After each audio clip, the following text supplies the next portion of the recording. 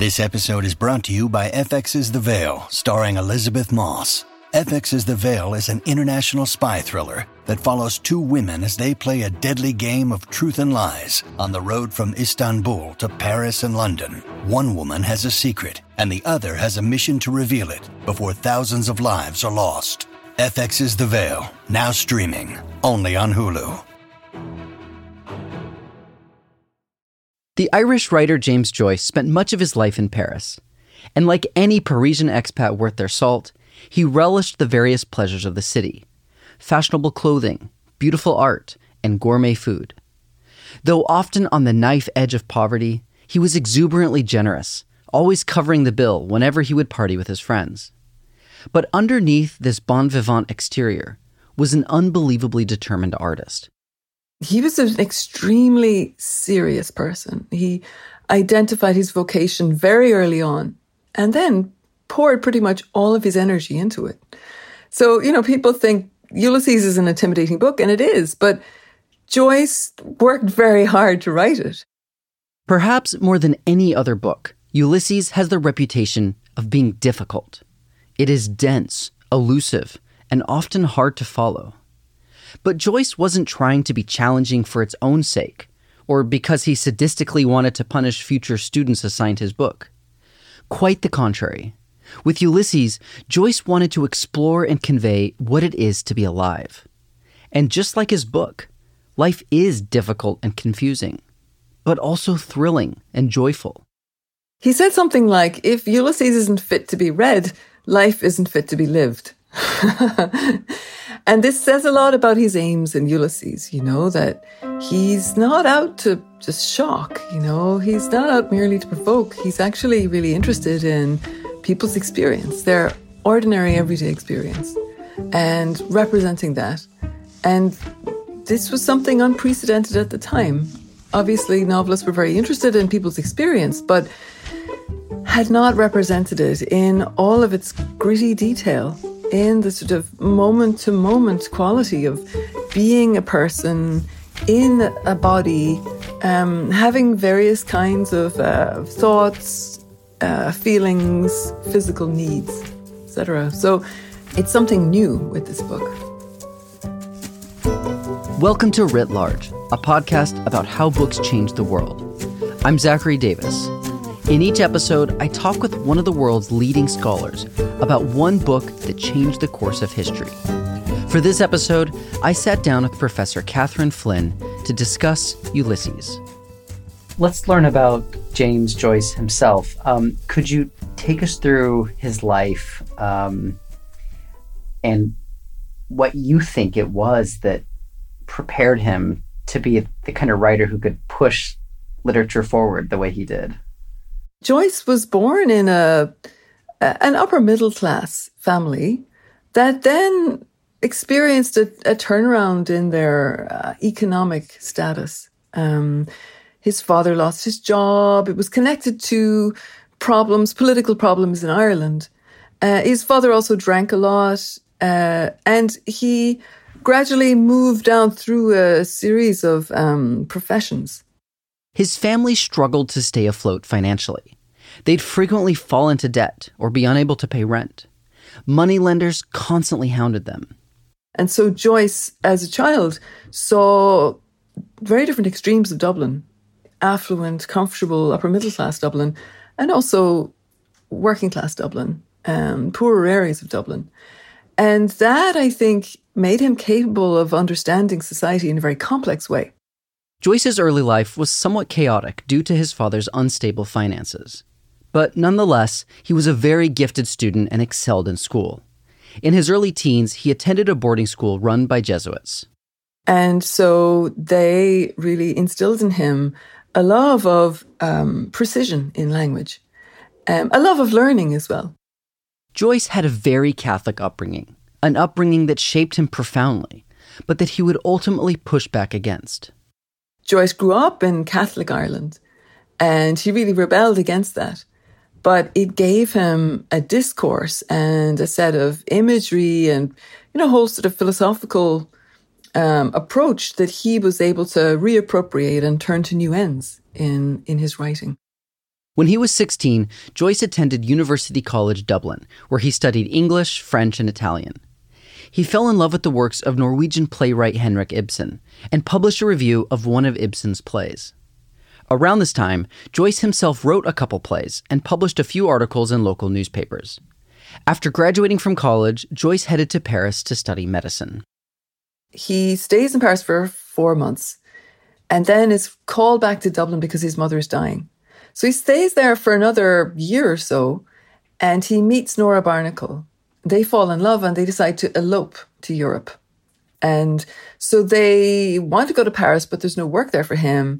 He and ends up teaching at an English school in Trieste, modern Italy, but back then in the Austro-Hungarian Empire. Throughout this time, Joyce was working on his first novel, A Portrait of the Artist as a Young Man. The story follows Joyce's literary alter ego, Stephen Dedalus, as he explores what it means to become an artist. Joyce began working on the story in 1904, shortly before he and Barnacle left Ireland. Joyce and Barnacle stayed in Trieste for about 10 years, until World War I broke out. When the war breaks out, they go to Zurich and in neutral Switzerland. And then when the war ends, they go back to Trieste, but things are very hard economically there. And he goes, at the advice of Ezra Pound, to Paris in 1920, and he stays there for the rest of his life, pretty much, except for the last year or so, when they have to flee the Germans, and they go back to Zurich. And so his life is, it's a strange mixture of kind of bourgeois and bohemian. So he, as soon as he possibly can, he stops working. He finds a sponsor in Harriet Shaw Weaver. And he's very good at getting money from people. But he is getting money from sponsors because they know that he's producing important work. But it's not like he's frugal with it. Like, they go out to dinner, they buy nice clothes, they have a great time. So they love eating out. But they also have, there's a story of someone visiting them in their flat in Paris, and they're sitting on the floor with a roast chicken between them. So it's very strange, I mean, he likes maybe the trappings of a kind of successful sort of upper middle class person. Like, he has himself photographed in a velvet smoking jacket, but that's not how he lives necessarily, all the time. Do you know much about his work day as a writer? Well, he liked to work with his family around him. So Nora Barnacle, his partner, and his 2 kids were usually around, and he would sit on a bed or sprawl in a chair, writing on pieces of paper. And there was no desk. There was no quiet, writerly solitude.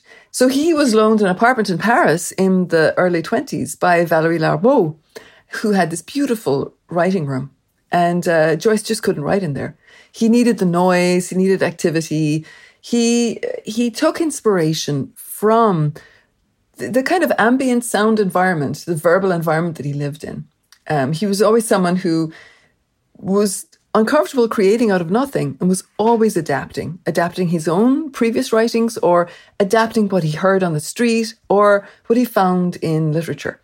So he was constantly combining and superimposing and editing and adding.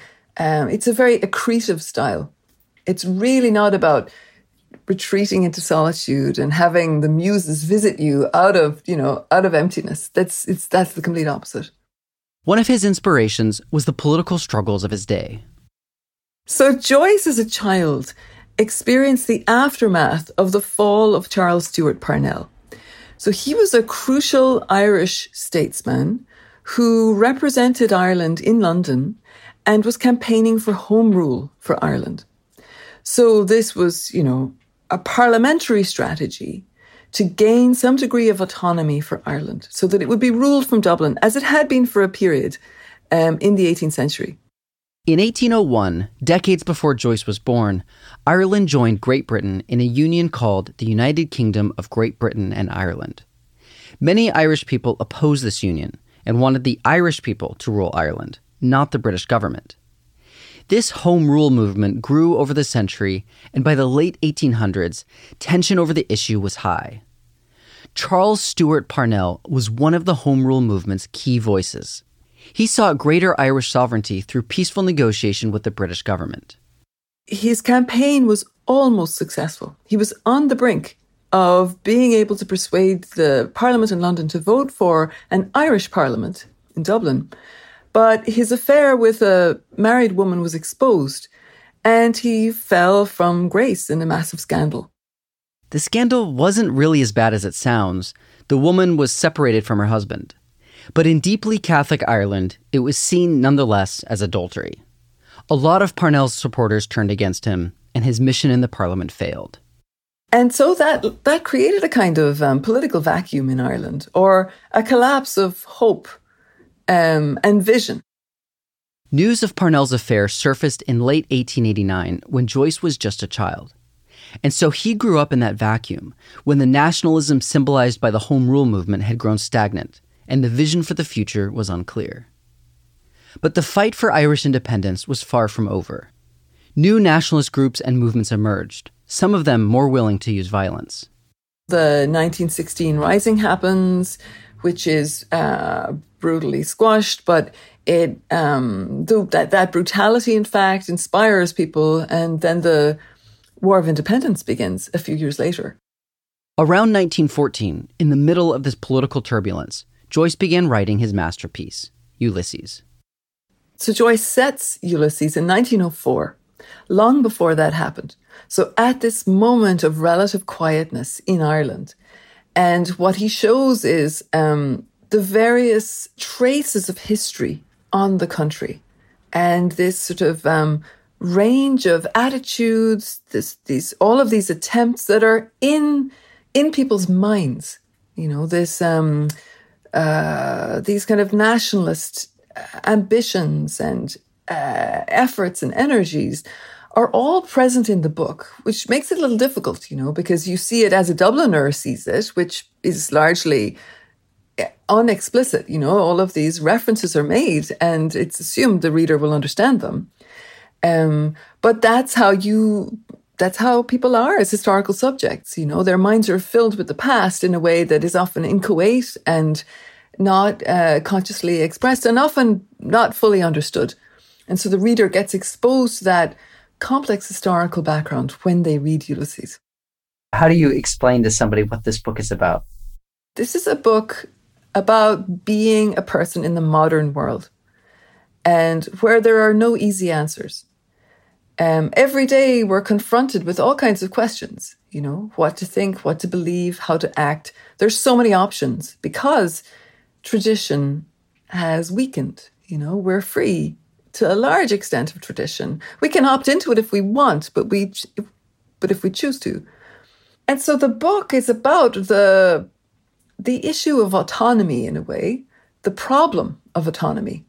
And how that kind of reflects in various ways on what it is to be a person, what it is to think for yourself, about the reader as well. Like it has a kind of complicated attitude towards the reader, or it refuses to give the reader simple answers. And the book is about the anxiety and the questions that arise given the collapse of tradition and of authorities of various kinds, but also the promise and the potential and the excitement in that moment of collapse. Like, we can remake the world. How should we remake it? And Ulysses demonstrates that as a novel, in that it's a remaking of the novel, or a book that remakes the novel many times. Ulysses is stylistically experimental, changing shape and form constantly. Joyce structured the story into 3 books and 18 chapters, or episodes as he called them. So there's a sort of a style, an initial style, Joyce scholars call it, for the first, say, 11 episodes. I mean, there's always little exceptions in there. And that's already a major reinvention of the novel. And then episode 12, it just starts to kind of go crazy. Like, it just reinvents itself over and over and over again. And so that's hard. But once you start to think about it as a kind of joyful exploration of possibilities, then as a reader, you can have fun. You can go on this kind of wild ride with the book. The story begins with the character of Stephen Dedalus, who was the main character in Joyce's first novel, A Portrait of the Artist as a Young Man. So he has the first 3 chapters. It's pretty mundane. He's having breakfast with a friend of his who's kind of a frenemy and an Englishman who's staying with them. He goes and teaches a class at a school where he's working. He teaches it pretty badly. He talks to the headmaster. It's a very unsatisfying conversation. And he goes and walks on the beach. So those are the first 3 episodes. And then we have Bloom. And so the novel resets. Chapter 4 starts again at 8 a.m. And we see another breakfast. 2 breakfasts in a way. The breakfast Bloom has himself and the breakfast he cooks for his wife, who's upstairs, Molly Bloom. And then Bloom sets off out of the house and wanders around Dublin for most of the day, taking care of some business. He's an advertising agent. He's trying to secure an ad in the newspaper. He gets a fee for commissioning ads with a particular newspaper. And so he's trying to negotiate the terms. He's trying to design the ad. But he also, he goes and buys soap. He thinks about taking a bath. He does take a bath. We don't see that. He has various meals. He runs into Dubliners he knows.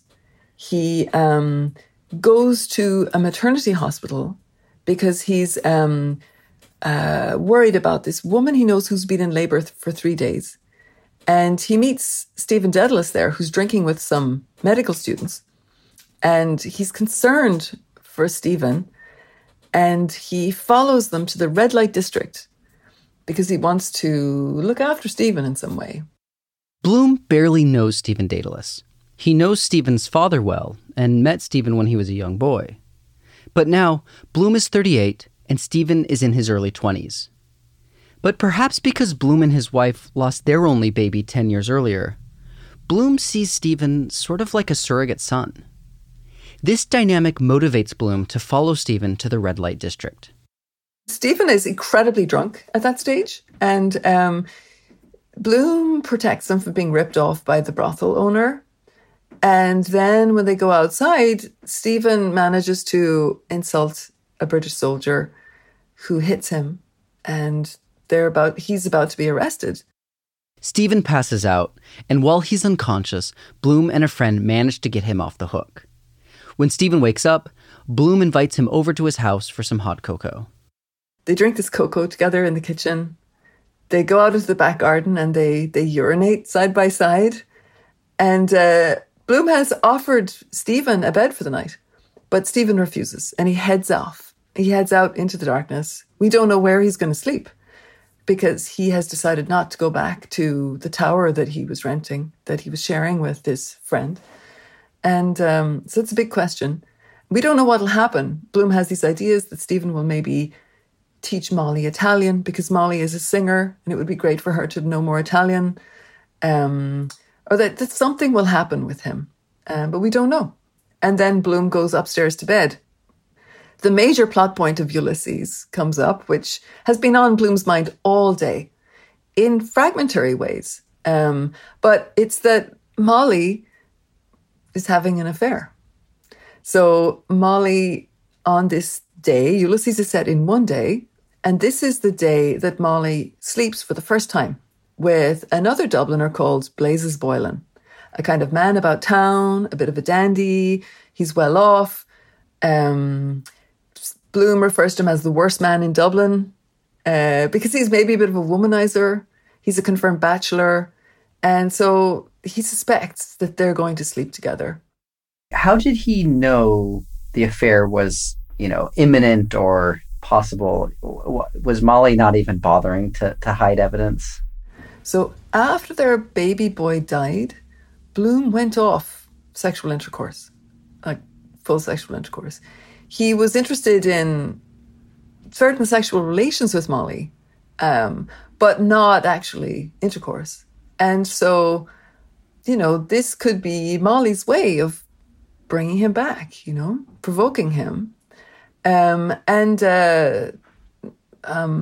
But he knows, he sees at the beginning of the novel that she's gotten a letter from Blazes Boylan that she hides.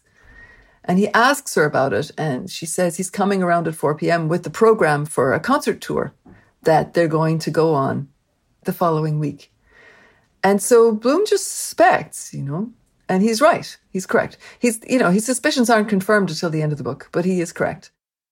So the plot, insofar as there is one, really revolves around this suspicion and ultimate confirmation of the infidelity of Molly.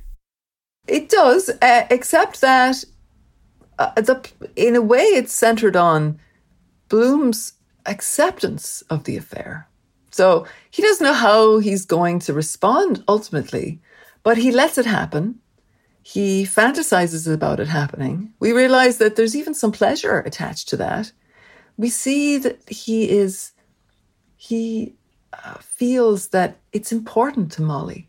He thinks at times, why do women, or why do it to stay young? She must. And he knows that he's abandoned her in a certain way. And that, he thinks of women's bodies like musical instruments that have to be played in order to be alive. And this sounds very objectifying, but he means it from the woman's perspective. So it's about a kind of non-possessiveness. That is really, I think, at the center of the book. We still don't know at the very end what he's going to do. He's, even as he's getting into bed, he's thinking over various feelings and strategies. But his love for Molly is deeper than any kind of requirement of fidelity, actually. And it's a real answer to the way women were thought of at the time. He was very influenced by Ibsen, Heinrich Ibsen. And he felt that Ibsen put at the center of his work the transformation of relations between men and women, and the refusal to continue the idea that a woman was a possession of a man, or an instrument of a man. And so Molly is certainly not a possession or an instrument. She's very much an autonomous person, and Bloom admires that in her. Ulysses is best known for its unique literary style. Joyce wanted to capture the feeling of being inside one's head with one's own thoughts. His prose reflects the speed and connections thoughts have as they emerge and ricochet through our minds. So the initial style is third-person narration mixed with stream of consciousness, or free and direct discourse, which is slightly kind of at a further remove. But there's a lot of stream of consciousness in the book, but not all of it is written in that style, in that narrative mode. Episode 12 doesn't really have stream of consciousness. It's tiny little fragments. It's mainly a first-person narration, a first-person narrative, and then these parodic accounts. Episode 13 is written in a kind of parody of Victorian sentimental novels and women's magazines. And so it's this extremely, Joyce calls it a marmalade-y style, namby-pamby, drawersy, marmalade-y style. And it's very entertaining. Episode 14 takes consecutively the forms of English literary language as it evolves. So it starts off in a kind of Anglo-Saxon, Irish Gaelic, and then ends up with a kind of street argot, a kind of mishmash. But it goes through everything like Dickens and Trollope and everything in between.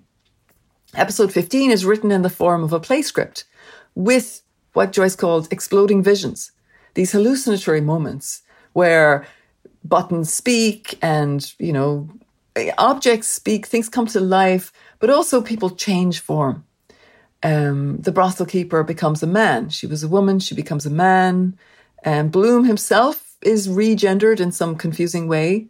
And he changes costume many, many times. So it's really a strange episode.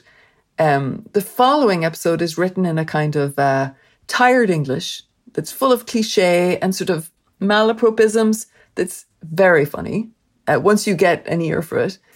And then there's an episode that's written in the form of Q&A, a kind of catechism. And then the final episode is Molly's interior monologue. It's just this flow of her words, her thoughts, that is basically 8 sentences, but very, very long sentences. And, there's just a tiny bit of punctuation. You can break it down into smaller sentences, but you have to make those decisions yourself. So so you can see how diverse the forms of the book are. Maybe we could talk about the connection to the Odyssey now. What do you think is important for readers to appreciate about that connection?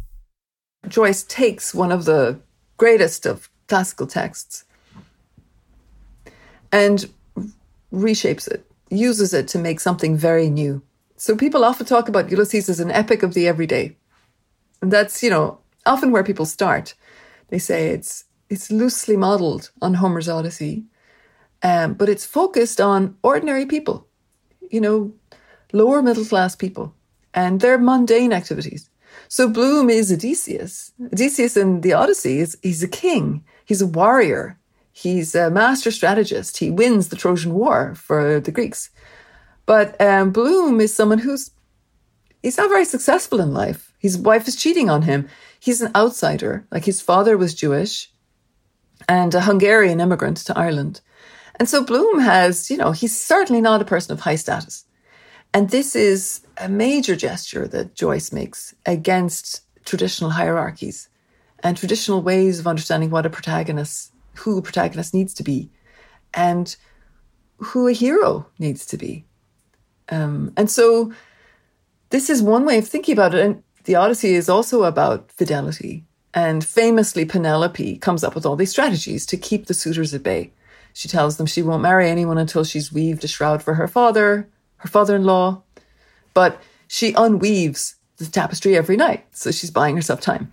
And Penelope is 100% faithful to Odysseus. But Molly really isn't. So this shows you how the Odyssey is a kind of foil for Ulysses. It allows us to see Ulysses by contrast in lots of ways. So it's very fun. It's really fun to look for the Homeric parallels. But often those pose more questions than provide answers. Let's talk now about how readers responded in the public when it came out. What was the initial reception to the text?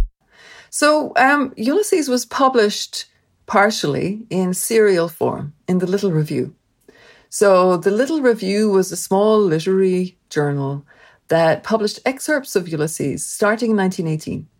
And in 1920, they got to episode 13, and suddenly someone reported the book for obscenity. There was a complaint made to the secretary of the New York Society for the Prevention of Vice. And so subsequently, a panel of judges ruled that the novel was obscene. And it was effectively banned in America. And it made it very hard for Joyce to publish the book. So it looked like it was going to be published in New York, but then he refused to make any changes. And so he was dropped. And lucky for him, lucky for us, Sylvia Beach, who owned the Shakespeare and Company bookstore in Paris, decided to print it herself under the name of Shakespeare and Company. And so she did that, bringing it out in 1922. And it was celebrated. People were shocked, but really, people in Paris, where it was launched, loved it. Obviously, the Parisians knew nothing about the Dublin context, or very little, but they really enjoyed what Joyce was doing. And however, it took a long time to really take hold. Ulysses was eventually published in its entirety in the United States, and it has now been translated into over 20 languages worldwide. With Ulysses, Joyce redefined what a novel can be, and he did so in such a profound way that it is hard for contemporary fiction writers to escape its influence. What Joyce said is, we can no longer write a traditional novel. Like, 19th century realism is a convention that we have to move on from, that we have to really question and play with.